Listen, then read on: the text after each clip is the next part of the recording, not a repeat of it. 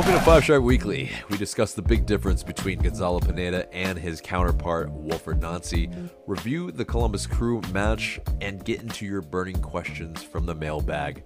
All that and more coming up. And wherever it is you get your pods, subscribe, share, and leave us a good rating. Welcome to the show, Five Sharp fam. I'm AJ, and this is Michael. And yes, this week, match day one was not spectacular. It was a 1-0 loss to the Columbus Crew. But before we review that match and get into the news, let's give some shout-outs to our Patreon members, and most notably Gavin, Jordan, Niall, Andrew, and Chris.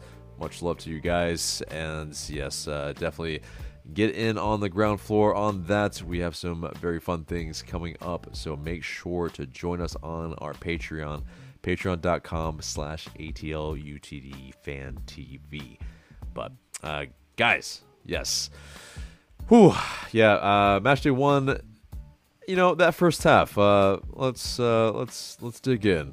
You know, let's open this wound, because that was not a half of football that we really want to write home about, but we need to discuss it. It is not good. It is another instance of basically where we went to Columbus, and yeah, basically, essentially 3 of our last 4 matches we've lost. And obviously they were all against Columbus, and it's not a good record, but they're the champs for a reason. But it is also, we look out of our depths. Like, it's we had one shot, and then it wasn't on goal. And yeah, it was basically one-way traffic for most of it. We looked kind of bereft of any cohesion. There's a lot of disjointedness, but I think the defense was able to hold strong for a good bit of it to kind of mitigate any of those errors that did happen. But they were battering us. Let's just be real. And they were able to find some pockets of space over the top with their big switches.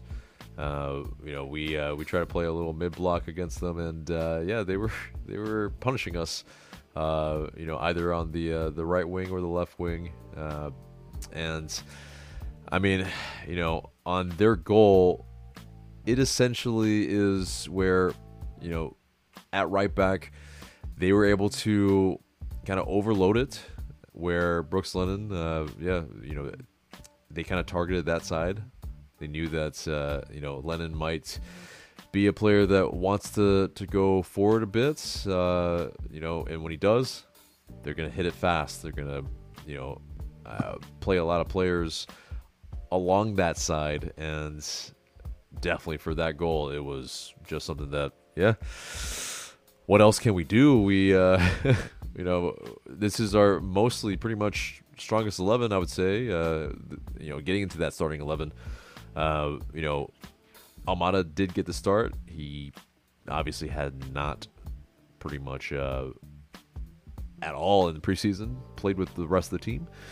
But as well, Derek Williams was in for, basically, I think he's maybe won that spot against Luis Abraham, at least for the moment. But, other than that, it's the first choice 11. And, if it's like that, it's the first match of the season, it's on the road. I mean, you can put all those excuses in there, but, I mean, ultimately, like, your first 11 cannot look that bereft of ideas. And, I think it's full credit to Columbus Crew for that, but it is also, they tore us apart. And, their goal pretty much stretched us to where, no one's at the back post. And Cucho Hernandez, he was able to find the right pocket of space. And, he basically had an open net. I mean, he's not going to miss. Like, that's the player that you don't leave open. But, before we dig into really even more minutia of this, what were your, kind of overarching thoughts, Michael? Yeah, I mean, this is something we've seen before.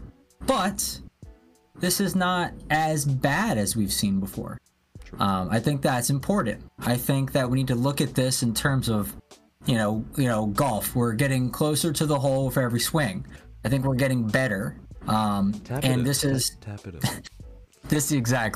indicative of that. So, I mean, you have every game we've played against them in recent memory, we've had multiple goal against us, and our differentials have been horrific. On the road, anyway. Yeah. I mean, at home, obviously. Exactly. Different story. Exactly. That's what I mean. Exactly. And so this game marks a significant improvement. Yet it's still a loss, but looking at how we performed, I mean, we'll get to the second half where we were threatening and dangerous, but this game could have been spun on its head if we got lucky, had some puck luck, and ball fell right for, there was a couple of times where the ball fell and it was just like a little bit outside of Giakoumakis' ability to tap it in, or just fell to the left when it should fall to the right, or something like this. We were very close in and that's all it took this game, was one little thing like that to fall our way, and this game could have been tied and everyone would have been talking, holy crap, Atlanta United tied the champs in their home. Let's not forget, no one beats Columbus in Columbus. They've lost once in the last since 2022 or some nonsense like that. They don't lose at home. So that was never gonna be what we did, at least at this early in the season with this team. I think it's a possibility we could beat them later in the season if we were to be playing them away, which I don't think we are. Maybe it happens in the playoffs or something again, but I think in the future we might have a chance of beating them if we continue to develop and we continue to show progress. I think the potential is there for this team. I don't think this loss is indicative of anything really that we need to be super worried about. I mean, there's a couple of things that we can talk about in terms of minutia that we can get into, but overall, I think this team will grow with time. Some of the issues that we saw will be covered up and will be, built over or on top of, and we'll be able to get by them. You won't see them as much. And so I think, like I said, it's not something to, scream about or hem and haw about right now. It's the first game, not that big of a deal. We'll get better. Columbus is probably going to get better too, but not that much. I mean, I think they're pretty consistent with what they offer. And if we were able to almost give them a black eye, I mean, we were close. I mean, yeah, it could have been, 3-0 Columbus as well if we weren't, if we weren't playing pretty good defense, which we were, which is also another positive indicator. Things could have been bad, but I think this is as good of a loss as you could possibly get playing away in your first match against the reigning champions. Yeah, I mean, it's definitely that second half, which we'll get to, was definitely much more encouraging.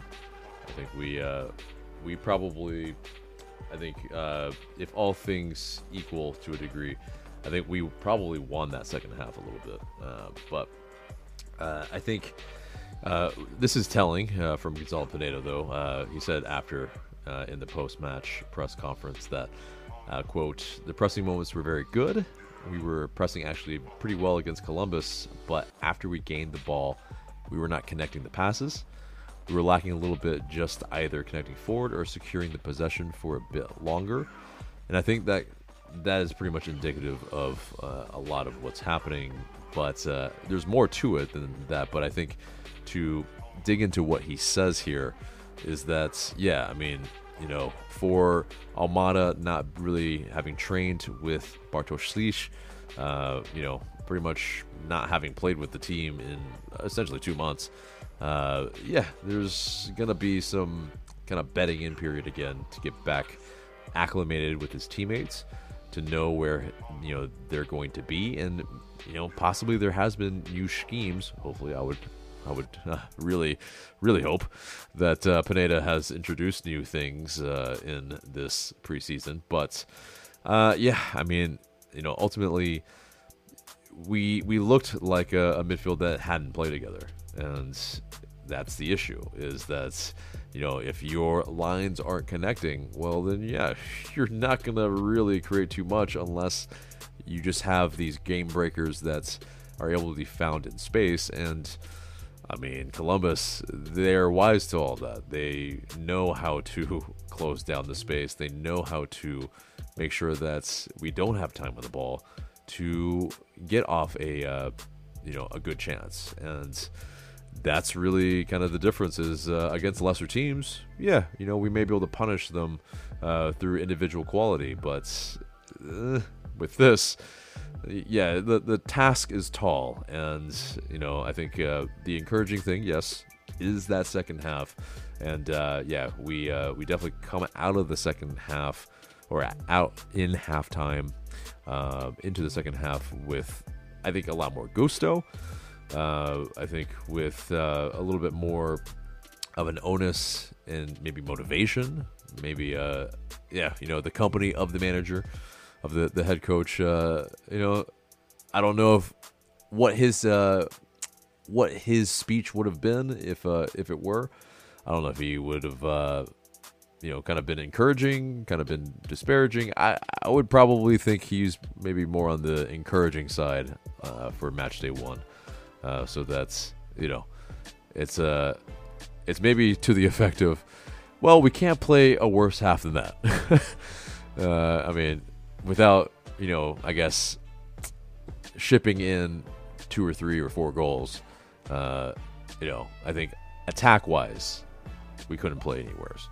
But I think it's that, in terms of kind of the moments where we had to sweat a little bit more. I mean, Stian Gregerson, he unfortunately gave away a penalty. And, I mean, what was your thought on the penalty? Do you think it was a stonewall penalty or a little iffy? Or what'd you think? I mean, he came right through the guy's back, made no play on the ball, and it was in the box. So I think that's a penalty, yeah. Yeah. I think, it's pretty straightforward as it gets, which, I mean, Gregerson... It's a tactical foul. I mean, he knew that if he didn't do that, that's probably going in the net. So, I mean, you might as well take your chances of penalty at that point. Right, but, I'm not so sure he knows Brad Guzan's penalty saving record, which ain't great. Spoiler alert, if you haven't been paying attention for the last 7-8 years. And, he's never saved a penalty. And even in the penalty shootouts that we've had. And so, yeah, it was pretty much like, okay, we're all resigned to 2-0 because Cucho Hernandez, surely, not going to miss, right? Not going to miss. It's Cucho Hernandez. Yeah, I mean, somehow it's a fairly savable penalty kick where it's a good level. It's not too far to his right, and it's not hit all that hard. And, I don't know what happened, but Brad Guzan, that's, he lucked out. And, he was pumped. I mean, I think we were all shocked. But, definitely, it kept us in the match. And I think, with that, I think there are some... There's some talk because, the one talking point we haven't talked about yet is that Brad Guzan started this match, and some people would have thought maybe, Josh Cohen maybe should have started this match to kind of be that player that can actually stop some of the shots that it's going to be really, really tough to save because, Brad Guzan at this point isn't really known for being able to shot stop, really, essentially. His shot stopping ability has waned a lot. And I mean, though the haters, the doubters, I think it's another match that Brad Guzan can kind of put in his pocket that, the goal is not on him, that first goal, and he made a penalty save. I mean, he largely kept us in the game. And Brad's lucky that Columbus wasn't able to hit their long-range power shots this game, unlike last game. Exactly. That's one big thing for sure.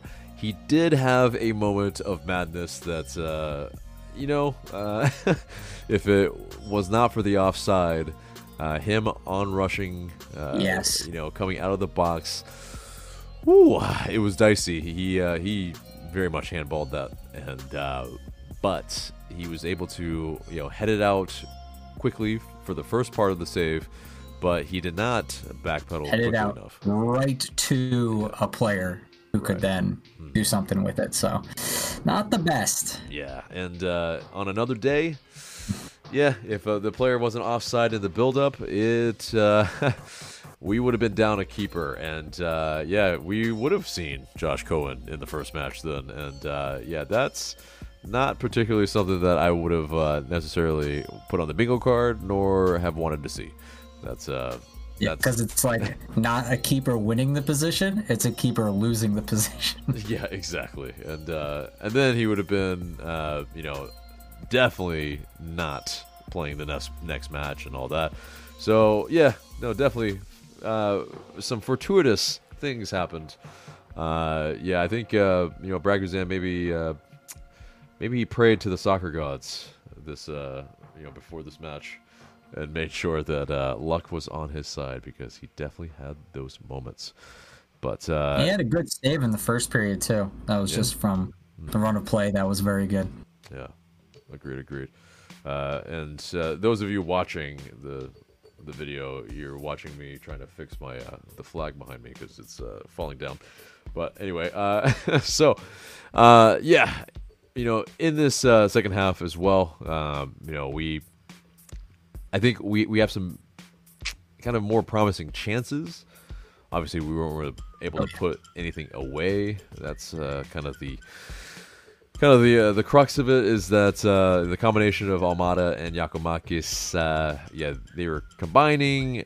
Giacomakis was able to fire a shot, but it went high on one of the chances. There were two chances that should have gone in. There was one where it came, Saba to Yako in the box. Should have just been a tap in. That should have gone in. When GG is more sharp, he doesn't have the rust of the offseason. I think that he scores that like 9 times out of 10. So I think that's that'll come again. Like I said in the kind of my preamble in the beginning, these types of things will be shaken off, and those will come. So and then the Thiago Almada shot that the goalie just barely parried off. That could have been in as well later in the season. So I know we don't think of it like that, because Thiago doesn't need a preseason to get going. He's been scoring bangers internationally before this, and last year's season opener, he scored 2 of them. So it is not unlikely to think that, he can pull this out. However, it just wasn't the case today. Right.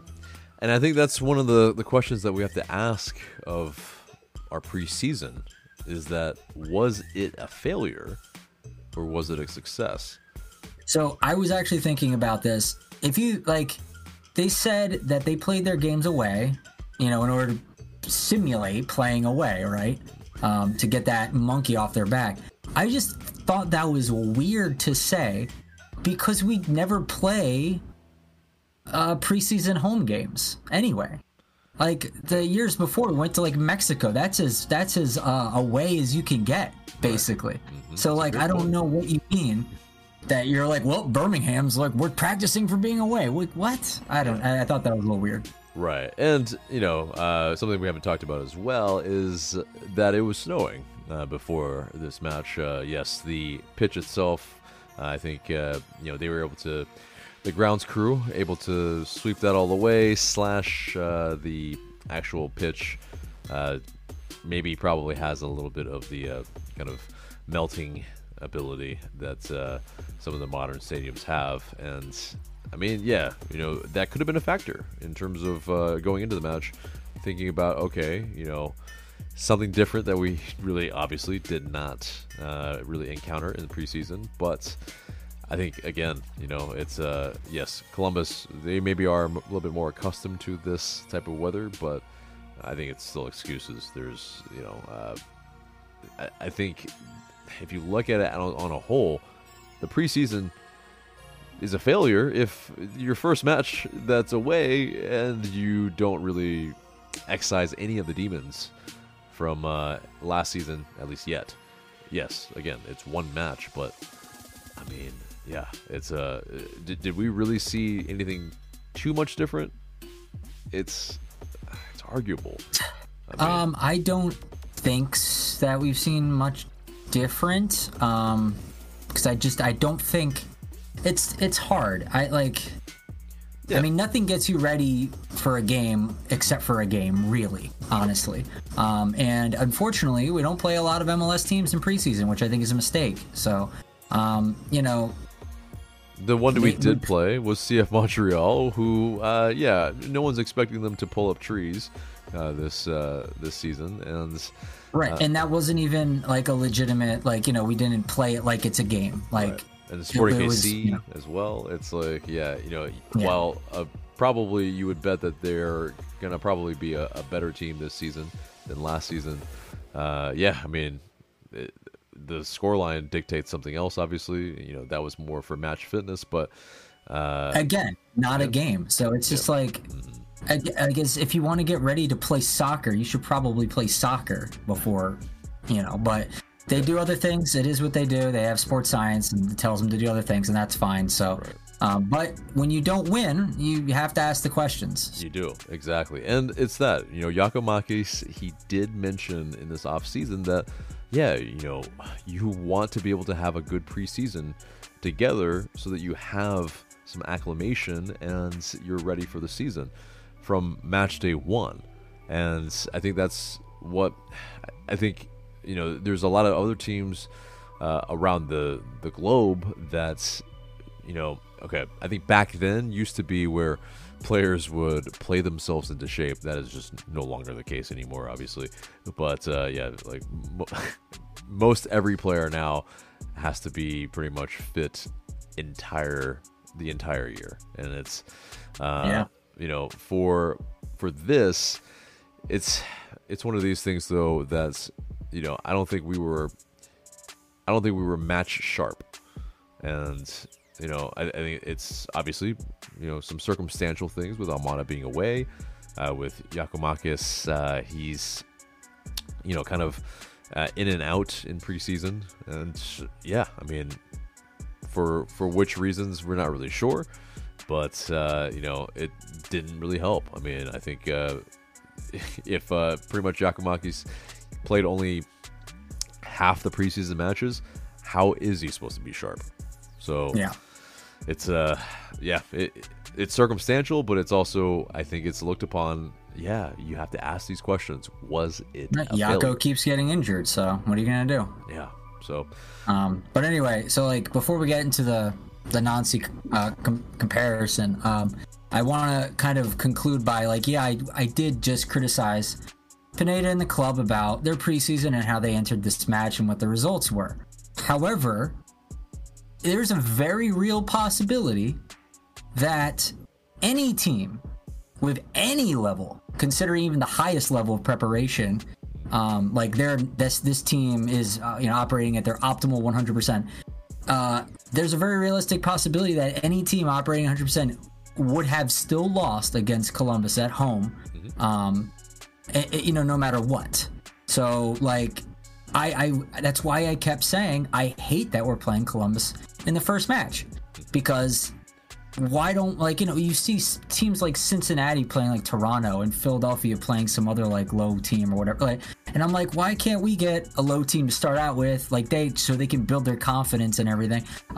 Like like you could say, like, we would be having a different conversation. The other conversation would be something like, we won, but we didn't dominate. We had some issues that we will we'll fix and work on throughout the season, and then we'll get there, right? My whole thing is like, well, that's 3 points. Like, we could have, while in our weakened state, gotten 3 points against a weaker team, and then slowly grown into match fitness or what have you, like into our sharpness. And then once we run into Columbus away, there's a chance we actually beat them. But Nope, we get them right off the bat, which I thought was really obnoxious. Right. Well, I mean, the scheduling gods didn't smile upon us, obviously, and I think the main thing probably is that the scheduling gods wanted some good eyeballs for kind of the start of kind of MLS Saturday, and I think with that, you gave Miami RSL, you gave Cincinnati, Toronto. Like, what are these mismatches? And then you give us, I don't know. It was just such a, like, all these other things seemed like mismatches, and ours was like, blow for blow even. And I'm like, why? Why are you gonna give us a black eye right in the beginning? But Yeah, and to be fair, most of our games that we've started off a season with, we haven't won. I think we've won maybe, 2, maybe, or 3. And those years were pretty dire, which I don't think is a, correlative, but it is, worrying. No, not really. I mean, I think, if we can mitigate the issues that we see for the rest of the season, I think, if we can learn from that, then great. But if not, you better be sure that we're going to have something to say about it. And yeah, it's that's what I think is probably the hope, is that we are learning from these mistakes that we are making. And so far, sometimes though, it doesn't really feel like that. So it is talking about some mistakes. Let's talk about the comparison between Pineda and Nancy's style. Well, yeah, that's part of the mailbag, so I'm happy you talked about that. We will talk about that in the mailbag. So, but right. Yeah. So anyway, let's wrap a bow on this match though, and yeah, basically Pineda, he said it's not easy to play the champion, the first team of the season, and they did a great job. His players adjusted very well. I like what I see in the locker room, the belief they have in themselves. We lost today. We cannot change that, but I think especially in the second half, performance is encouraging. We can build something out of that. I think I can imagine what the post-match speech and talk was from Pineda. It's probably something similar, and that's it's something to build on. It's as tough of an assignment as it is, but I think the numbers, at least in the final, it reads a little bit better than maybe what what we saw in the first half, at least anyway. Because while Columbus, they had 16 shots to our 6, their shots on target were only 3, ours were 3, and possession-wise is pretty much a coin flip, and we actually had a better passing accuracy. So all those things, are fine. The XG, though, 2.2 for Columbus Crew, ours 0.7, and that's the issue, is that we're not getting clear enough chances. And, it's just something that expected goals, while it's a maybe imperfect stat, it still can tell a pretty good tale that, yeah, it probably should have been. Probably should have been at least a 2-0, 2-1 scoreline that we kind of lucked out a little bit. So, but yeah, so unfortunately, United only play next Saturday on March 9th, and so there's a bye week. But that doesn't mean there isn't stuff to talk about, which we will get into in the news. And yeah, so in the news. At least Atlanta related and adjacent related. February 26th kicked off the 2027 FIFA Women's World Cup site inspection tour. And yeah, basically they're excited to showcase their vision. U.S. Soccer tweeted, and how the U.S. and Mexico can bring the tournament to new heights. And it's definitely exciting. Yeah, FIFA Women's World Cup, being at the Benz, definitely awesome. As well, Copa America, those tickets went out for sale, and that should be very exciting for soccer fans in America as well. But But yeah, moving on from that. So the replacement refs that pretty much were refereeing our match this, for match day 1, they were apparently, some had experiences in USL, in the MLS NP. Some were from college games, and they're jumping directly to the top flight. Did you feel like with these kind of replacement refs, these, if you will, it's not the best term for them, but it is kind of what they are, unfortunately. These scabs, are they? Did you feel like there was a difference in this match, or yeah? I mean, do you feel like it was justly called? Yeah, for our match, I thought it was fine. Some other matches that I watched, I thought was a little goofy, but Yep. For our match, I thought it was okay. Yeah, I think you may be referring to the Busquets, double, or the second yellow for the LA Galaxy player. That's what? You're just you're getting conned by a world beater, to be fair, but I mean that's as egregious as a call as they come, and it definitely affected the game. Inter Miami probably shouldn't have gotten a point, but that's neither here nor there. So, but anyway, in terms of the labor negotiations between Pro and PSRA, they will apparently resume on the day that we're recording this, February 28th. That's according to Jeff Carlisle. And the session will include a mediator from the Federal Mediation and Conciliation Service. So, hopefully they can figure that out, because, while that happened, that bad second yellow happened in LA or Carson City, I wouldn't want that to happen to us. So, we need to make sure that the actual pro referees are reffing our matches, please. Moving on from that, Doug Roberson, he tweeted out that the turf has started to be put back down in the bends. So that's definitely a good thing. We'll see. Kind of. I think the turf that we have is definitely, of course, been mentioned by Miles Robinson as maybe a factor in his decision to leave. But, it still is something that's, it's probably still the highest level of turf that you can get out there. And, I think, it being put in, definitely necessary for sure. But, moving on from that, Atlanta United, they announced the club roster ahead of the season. A couple of very interesting things in there, including that Stian Gregerson will occupy a DP spot. Saba actually was bought down, and essentially the 8 international roster spots as well. I think it's probably the suspects that you would expect, the usual suspects: Abram, Yakumakis, Gregerson, Lapsanidze, Boyamba, Silva, Schließ, and Tiare. But the fact is, as well as the club only has 3 active roster spots, 2 on its senior roster and 1 on its supplemental roster. And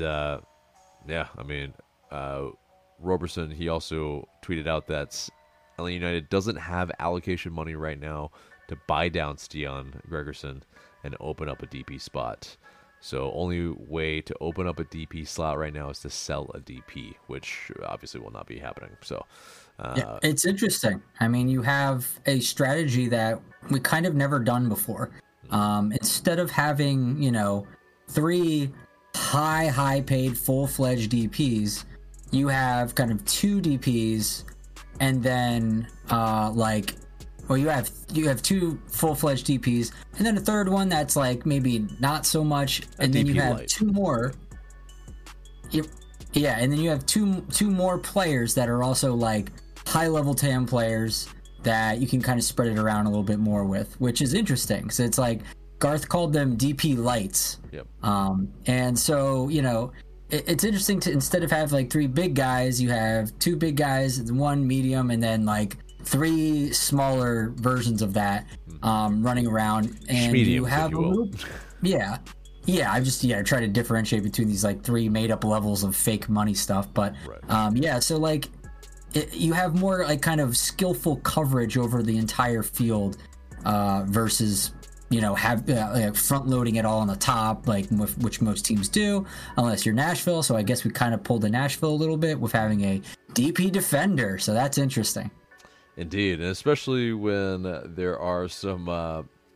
It's that, I mean, the conversation is going to steer towards that, Miles Robinson, he was offered something close to this, but ultimately, he viewed it as, yes, he needed to play on grass probably, and, maybe go for a shorter contract so he can maybe find his way to Europe from there, have a healthy, better season than last season. But ultimately it conjures up the conversation of, okay, well, Gregerson, he will always be compared pretty much to Robinson in that sense, and will he outproduce him? And giving away a penalty on the first match day, well, that aside, I think he actually had a pretty good match. And I don't even think that was his fault. I think that the play and everything had broken down before Stian was even involved, and he had to make a play like that to salvage something. Right. So, but we'll see. Hopefully there are no more penalties that he'll be giving up this season. But as well, another roster move was that Centennial. He is the only LA United player who will go on a season-long loan to LA United 2. And so, there's 18 of 20 senior slots used, like mentioned before. And, there's just not another... there's not cap space to sign another starting caliber player. So, and it'll be difficult because we have a lot of players that get called into national teams. And, we don't have the cover. It's just, that's what MLS is. That's the rant from last episode. Pretty much is, or 2 episodes ago now, I guess. Is, the things that we're not, as a league, working on to make sure that, we don't have these issues. Because, while, okay, we're not a top 5 league around the world, we still have a lot of players called into national teams that pretty much, it's a punishment almost. Like, we played a large part of last summer without all 3 of our DPs, if any, for some of the matches. Like, that's ridiculous in a kind of roster, in a roster sense. So, and I have a little bit of a frog in my throat, so bear with me, guys. Do you go out and find players that are like, like just as good as Saba, Zonde, and stuff like that, like Zonde essentially, because he's Portuguese and will never play for the Portuguese national team anymore. So, like, do you go out and specifically find players who won't be called up? Right. You get that advantage. Is that a calculus? Because those players exist.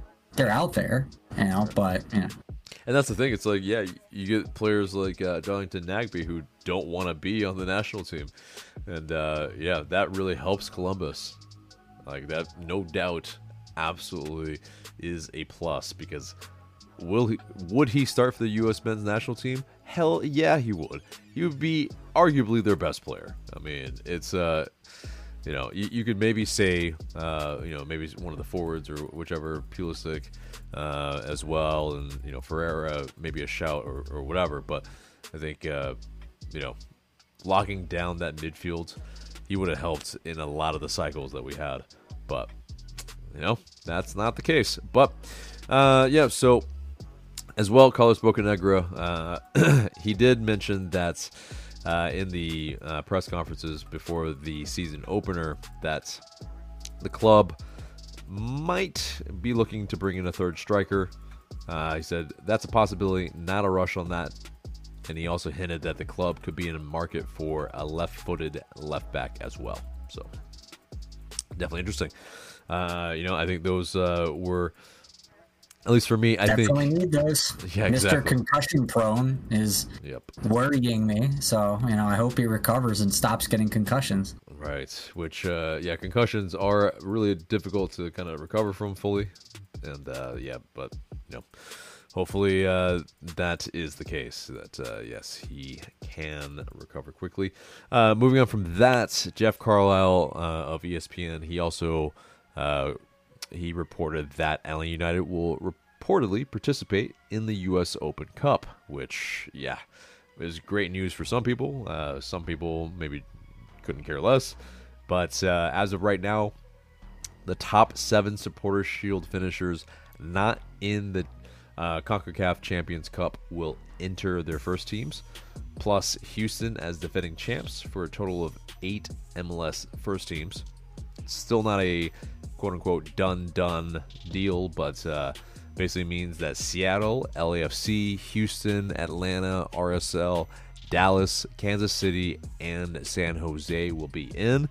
And, there's not much data on how many MLS Pro or Next Pro teams will be entered as well. But, what's your take on, we're back. We're back playing in the U.S. Open Cup? I mean, it's fine. I don't really mind us playing in that competition. I kind of like it when we do well. It just kind of sucks that we haven't done well in a while. So hopefully we can dodge an embarrassment unlike last year. But it's interesting that it's Atlanta versus the entire Western Conference, basically, because that's just how stacked the Eastern Conference is. Yep. They're like all in the CONCACAF Champions League. Yep, and that's kind of the sad thing, and also the but that's why you play it. That's why you play the U.S. Open Cup, so that if you win it, you can get into the CONCACAF Champions Cup. So, hopefully, maybe we can win it for the second time. I think of the teams that are in it, I would say we're probably one of the favorites. So we should make sure that we put in our best players for these matches, because we want to be in that Champions Cup. But moving on from that, there is some chatter. Giacomakis, he did mention that his goal for this season is Golden Boot. A lot of pundits and other people around the league have maybe suggested that he's probably a favorite for it. And I think his hope for that, I think, is founded. I think he's probably one of the most clinical finishers in the league, so hopefully he can do that. Moving on from that, Brooks Lennon made his 200th appearance in the MLS regular season on Saturday, and he's played 114 matches with LA United. Of course, he used to be with Real Salt Lake as well, but it's crazy.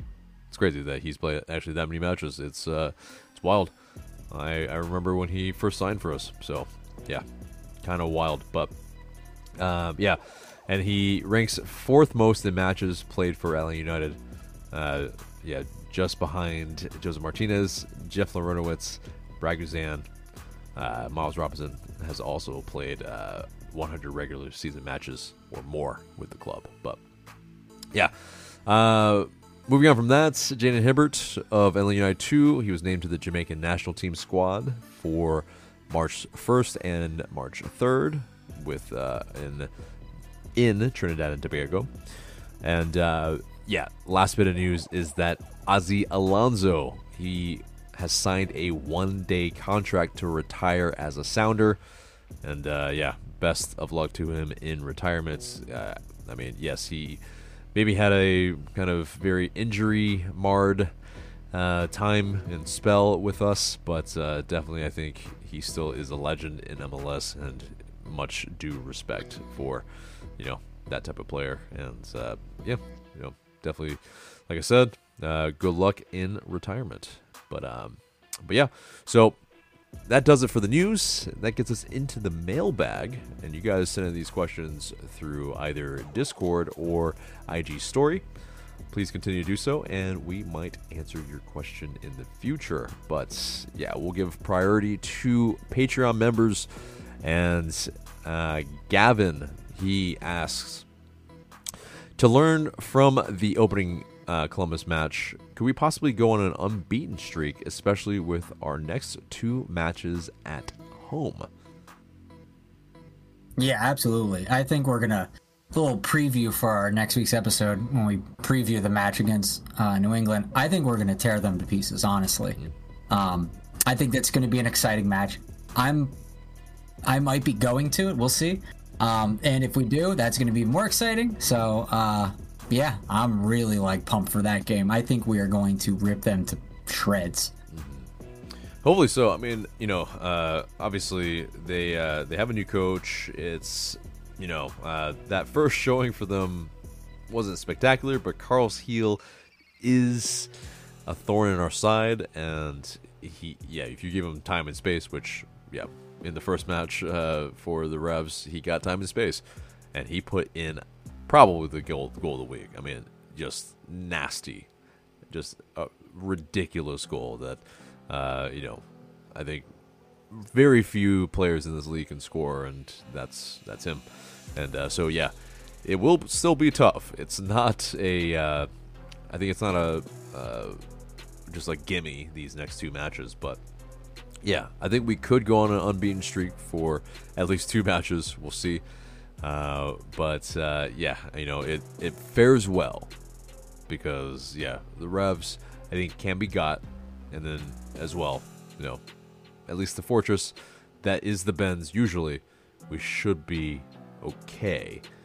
But yeah, moving on. Next question comes from Josh Cohen fan.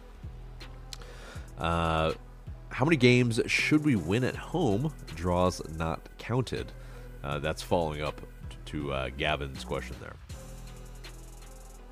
More than we had last year. That's what I'll say. I don't know the exact math of it, but I would say I don't know, maybe I'd say 3 or 4 or something like that, because I don't know how many we lost last year at home. But I know there were some times where I was that should not have been a draw. That should have not have been a loss. We should have had that win. Those types of games, I'm a little more confident this year that we can turn those, 50-50, could have gone this way, could have gone that way types of games in our favor. So I think those games will fall as wins this year, and I think that's maybe around 3, possibly more. Yeah, so at home last season, we were 10-4-3.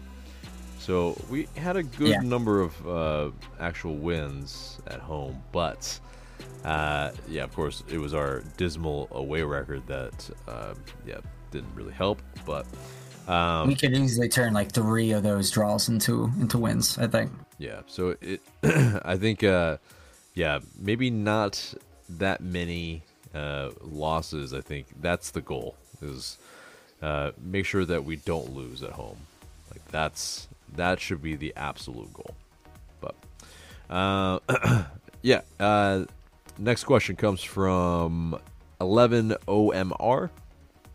When are we signing the 3rd striker, or are we going to take a gamble on Ashton Gordon when Giacomakis has to miss a game due to yellows and Tiare is out due to concussion protocol? I mean, that's a good question. It may be. But we're assuming Tiare will be good to go by the time Giacomakis has to go anywhere. So I think that's the plan. I foresee Garth making signings in the summer window. I don't foresee him making them hastily now or in the near future, unless something calamitous happens. So let's cross our fingers and hope that doesn't happen. Yeah, I think it's Ashton Gordon might get a look. I highly doubt it though, because we would really have to be in a pinch, I feel like, I think some other players might get a look before he does. Those on the first team, because I don't think we want to use up those those. Basically you have the. Right. You have to bring them up. Contracts. Exactly, the temporary contracts, and I think those other players that might be. I mean, I would probably think it's Saba. I think it could be also maybe a Nick Firmino, kind of as a false nine, or if Thiago Almada is playing, I think he would be the false nine. So, it could be that, which I think would be very interesting to see how we would play and stretch teams and pull their center backs out of position. I think something that we should maybe look into and see how we might be able to play. But now it gets to Ethan, Atlanta United 17's question. What is the difference between Pineda's and Wilfried Nancy's game philosophy/strategy? From what I see and hear, it's described as almost identical, no matter what, play, attack, and possession-based football. If there really isn't much difference between the two coaches, would that mean the discrepancy is due to players' execution of the game plan? And I think, you're right in some degrees there, Ethan, is that, there is some similarities, of course, with all the coaches that are trying to play as protagonists in football, where they are trying to dictate what's happening and they're trying to use the ball versus playing off the ball more or less, and maybe letting the other team have the ball.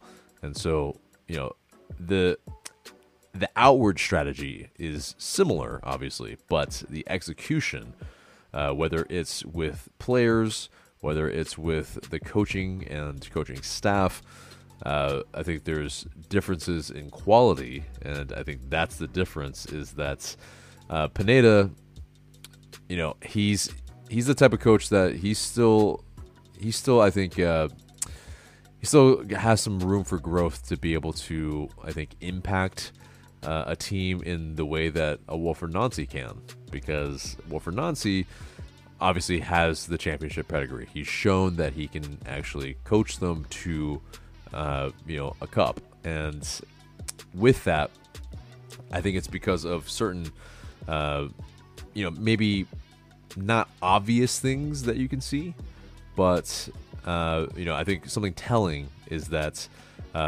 something Nancy said to the press previously, that quote, it's kind of in terms of characterizing kind of what he's heard from many of his peers over the years.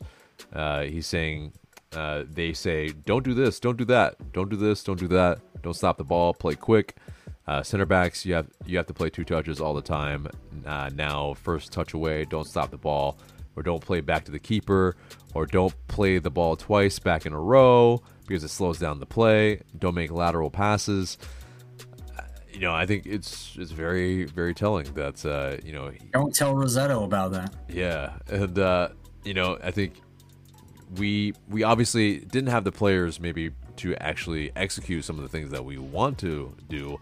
I think a major thing is like what you see the best teams around the world is that they can switch up their play and not just be a team that builds out from the back, but they can also go long and either hit their target, it being the center forward or another player that's is good at headers, but those goalkeepers or center backs, whether they can actually either hit the long ball or hit the switches that are necessary, which Wilfried Nancy, he had the players / he had the wherewithal to be able to have those players positionally be in the right spot to punish us. We essentially, in that match against them, they were able to find that ball in behind regularly, and they were very good at switching. They were very good. Exactly, and that's how you beat mid blocks. That's how you, in terms of dictate where the ball is going to be and the pattern of play. That's how you do it, and positionally as well. Like, I don't think our players are maybe quite there yet in terms of being able to execute some of the things. Maybe either it's the football IQ or maybe it's talent as well, because we've not had a goalkeeper that can place the ball onto the top of a player's head or to their feet on a regular basis. That just doesn't exist in this league, because if they did, they wouldn't be playing in this league. But Michael, yeah, you have some thoughts on this? Yeah, everything you said sounds good. There's one thing I feel like this is a wrinkle in the equation, in that, we're seeing in Atlanta United right now, so you asked what the discrepancy between these two teams are if everything else seems equal, right? It seems like, well, it has to be the players. I mean, I think that's partially right. I think it's partially in that we don't know how Atlanta United is going to play at their full potential yet. I think when we get to that full potential, we will be more on a similar level like Columbus. And I think you'll see similar results. So, give it some time. I under the impression that we'll start to look and play and be able, and there won't be as much of a difference like it was with this first game that we saw. So if we run into them again later in the season, kind of like how I said, earlier in the episode, if we ran into them later in the season once we had developed a little bit more, I think you would see a far more even game, if not us winning. So that to me could also be a reason for the discrepancy, because I do agree that I think they do employ similar tactical philosophies. So yeah, it's exciting and good. It's interesting matchup to watch two teams that play like this play each other. So that's even though we lost, it was an entertaining game. Right, and I think that's why you see that it was a lot tighter of a game away this time. Is that the level of players is better. Right. The time that they've had together is a little bit more, because yes, and to Michael's point, is that the season that Wilfried Nancy had to pretty much acclimate all the players to each other, sans maybe a couple of players that essentially did come in later during the secondary transfer window. Yeah, like there is a difference there, but as well, we had mostly a lot of the players sans some core. I think that definitely changed our ability, changed our chemistry, and probably for the better. And so, yeah, I think you have players that can execute a little bit better of what Pineda is trying to do, but there still is, I think, an ability from the coach to get these players to be in the right spot or not, so that we can play out of some of the presses that we do see, and the types of defenses that we do see. I don't think that we're seeing that quite yet from Pineda. I think that's the issue, is that these players maybe aren't being coached to the utmost degree that's they can be, to adjust in game, because ultimately they need to be coached up to the point in game that they can make decisions for themselves and adjust without Pineda having to make massive adjustments in the match. And while he still needs to, he absolutely can impact these matches from the sideline.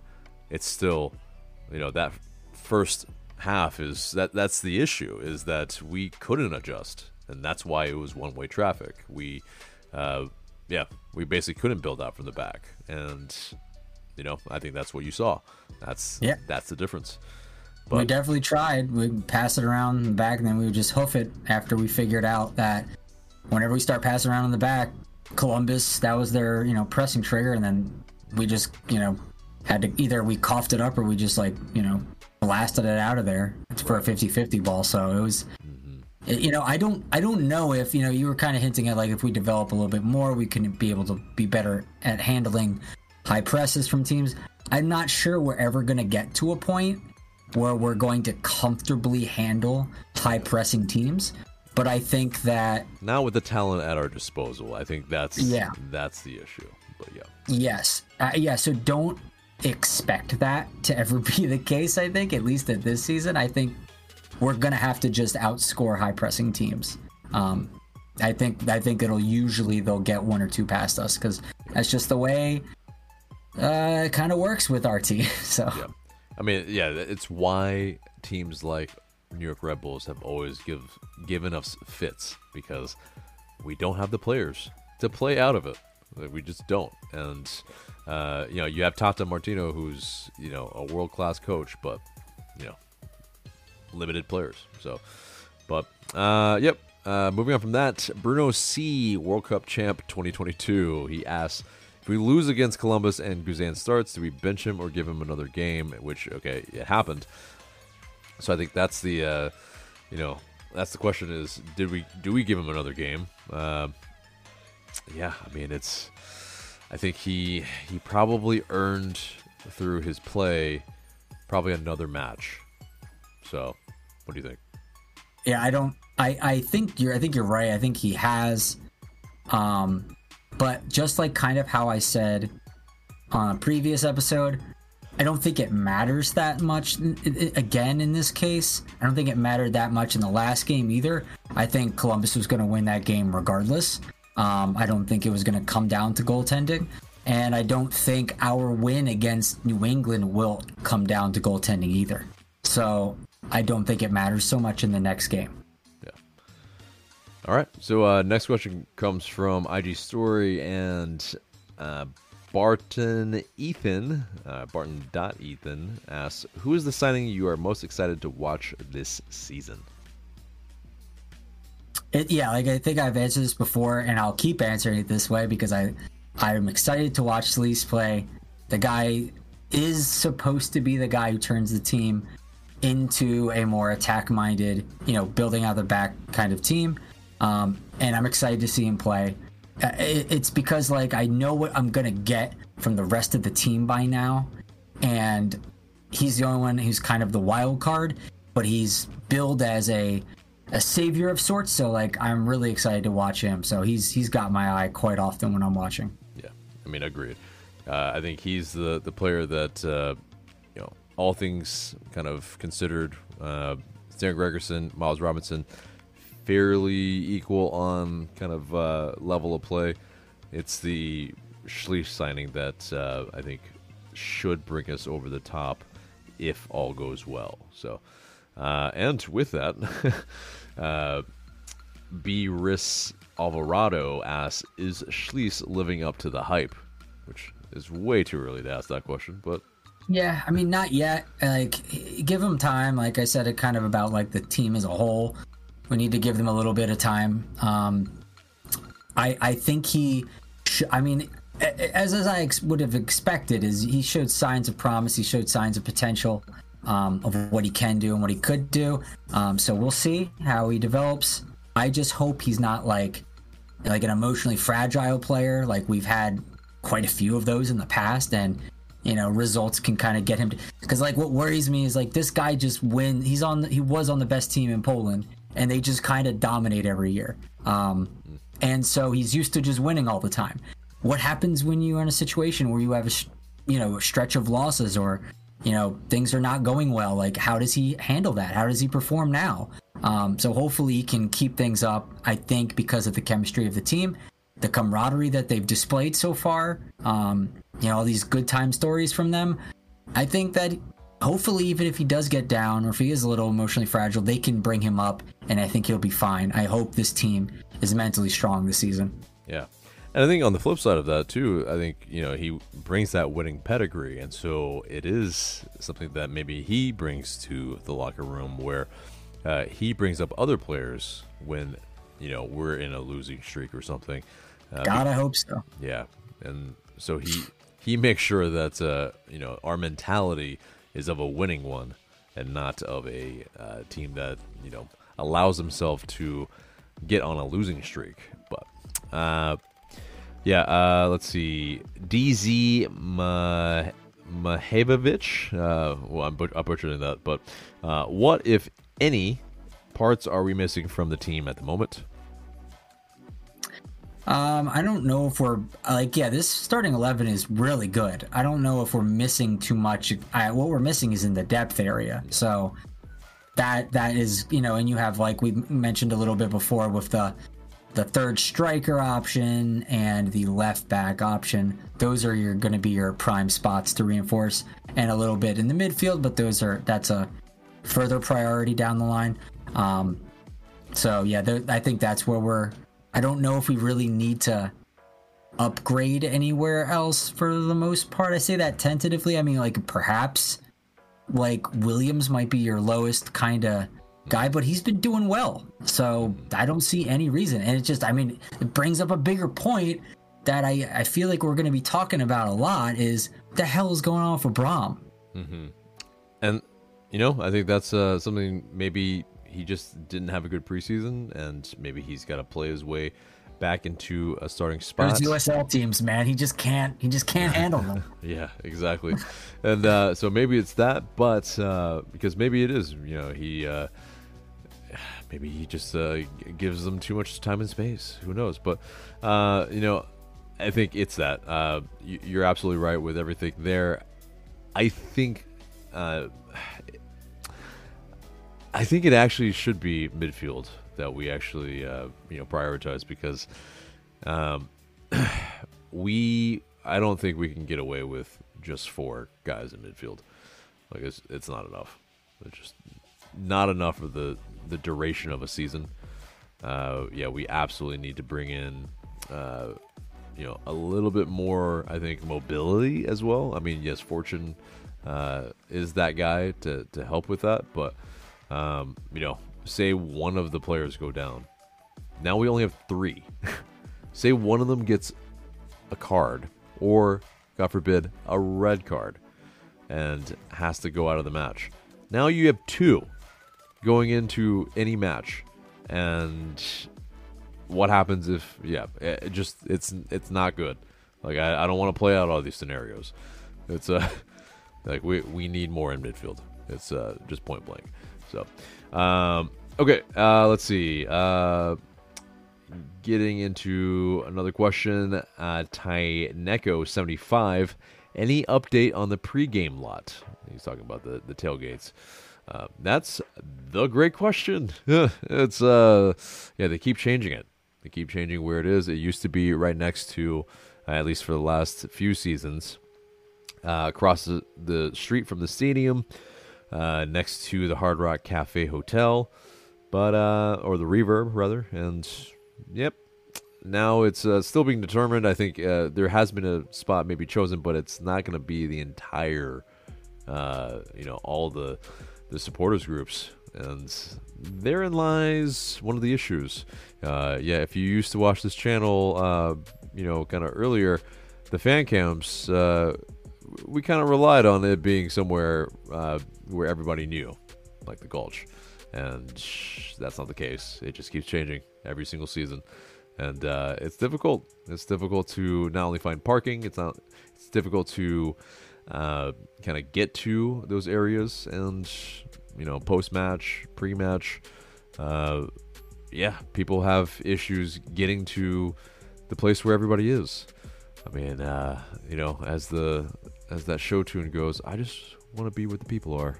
So, but so if you are either a member of a supporters group or want to join one, or are, have questions like the one we just answered or attempted to answer, please join our Discord. We have people who are in, high levels of some of these supporters groups who can, give you information about this type of stuff.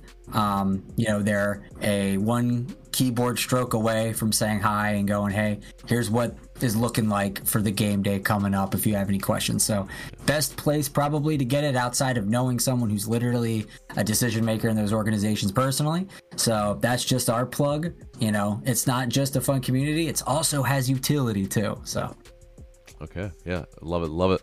And last question comes from Terminus United 83. Do we have the CBs needed to run the offense we are trying to have? I'm not sure after week 1. I mean, again, this is a lot of like kind of what the theme of the episode is we're not sure what the potential looks like yet of this team. So the answer is they could be, but obviously game 1 they were not. So if they develop to that point, great. But if not, then yeah, you're right to be worried because they just aren't good enough to do it. So I don't know. I think the balance of probability is that they probably will develop to be at least good enough to power the offense enough that we are a dangerous team. Can they be better? Of course. But will they be? Can we afford it? These are questions that are hard to wrestle with. So we'll see. I mean, it's a long season. Hopefully they get, their act together. They seem to have, potential. Steen and Williams played pretty well. I mean, we're talking about how they can help the offense, which is of course an essential duty of theirs, but their main thing is defense, and they did a damn good job for the most part. So I think we've upgraded, and I'm looking forward to conceding a heck of a lot less this season compared to last. Yeah, because that's the thing. It's defensively they look a lot stronger. It's how do they start the attack, and do they have the variance in their play? Are they positionally sound enough to be able to play out from the back, and can they spread the play well enough? Can they hit those long diagonals? Can they keep the defense on the other side on their toes? That's what will remain to be seen. That's why we're going to watch. And most teams are not going to be Columbus good. So, they will be able to work some magic against other teams that we weren't able to see against Columbus, because Columbus's press is a heck of a thing to deal with. So, yeah, exactly. So, but yeah, guys, that is the mailbag. Thank you guys for sending those questions in. Make sure to send your questions in when we ask, and your question might be answered on the show. So, that is great questions this time, guys. It was a lot of fun answering. Exactly. Yeah, loved the questions this time, and looking forward to more of those in-depth ones, because that's what I'm talking about. Yeah, we want to challenge AJ's big brain. So give us the most difficult questions you can think of. I appreciate that. You're far too kind, Michael. But no, like I said in the Discord, no, I am not a big-brained person. I just I'm an avid learner. You just play one on TV? No, I'm just an avid learner, man. And so anyway, guys, that is the mailbag and pretty much the entire episode except for the question of the day. And the question of the day is, how many games do you think Josh Cohen starts in 2024? I mean, I don't know. I mean, I think it's double digits. I just don't know how many. Like, I'm not even sure I can answer that question. Yeah, but leave your answers below. Yeah, exactly. I mean, Michael, give us your guess. I'm going to give my guess. Let's let's see.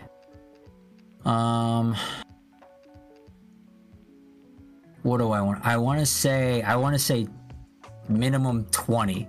Yeah, so all competitions. Oh, all competitions? Yeah. But you're saying 20 in MLS. Oh, interesting. Yeah, 20 in MLS. So Guzan only starting like 14. Okay. Yeah. Interesting. Yeah. Yeah, I was gonna say probably like 18 in all competitions. I don't know. Like I think he's all competitions is gonna be less than 20, but I agree with you. Yeah. So, all right. Well, guys, let us know in the comments below. Looking forward to what you have to say. And that's it for us today. Remember to subscribe to us if you haven't already. Share this episode and leave us a review and rating so we can pop up higher in your rankings. And for Michael, I'm AJ. Thanks so much for listening. Oh.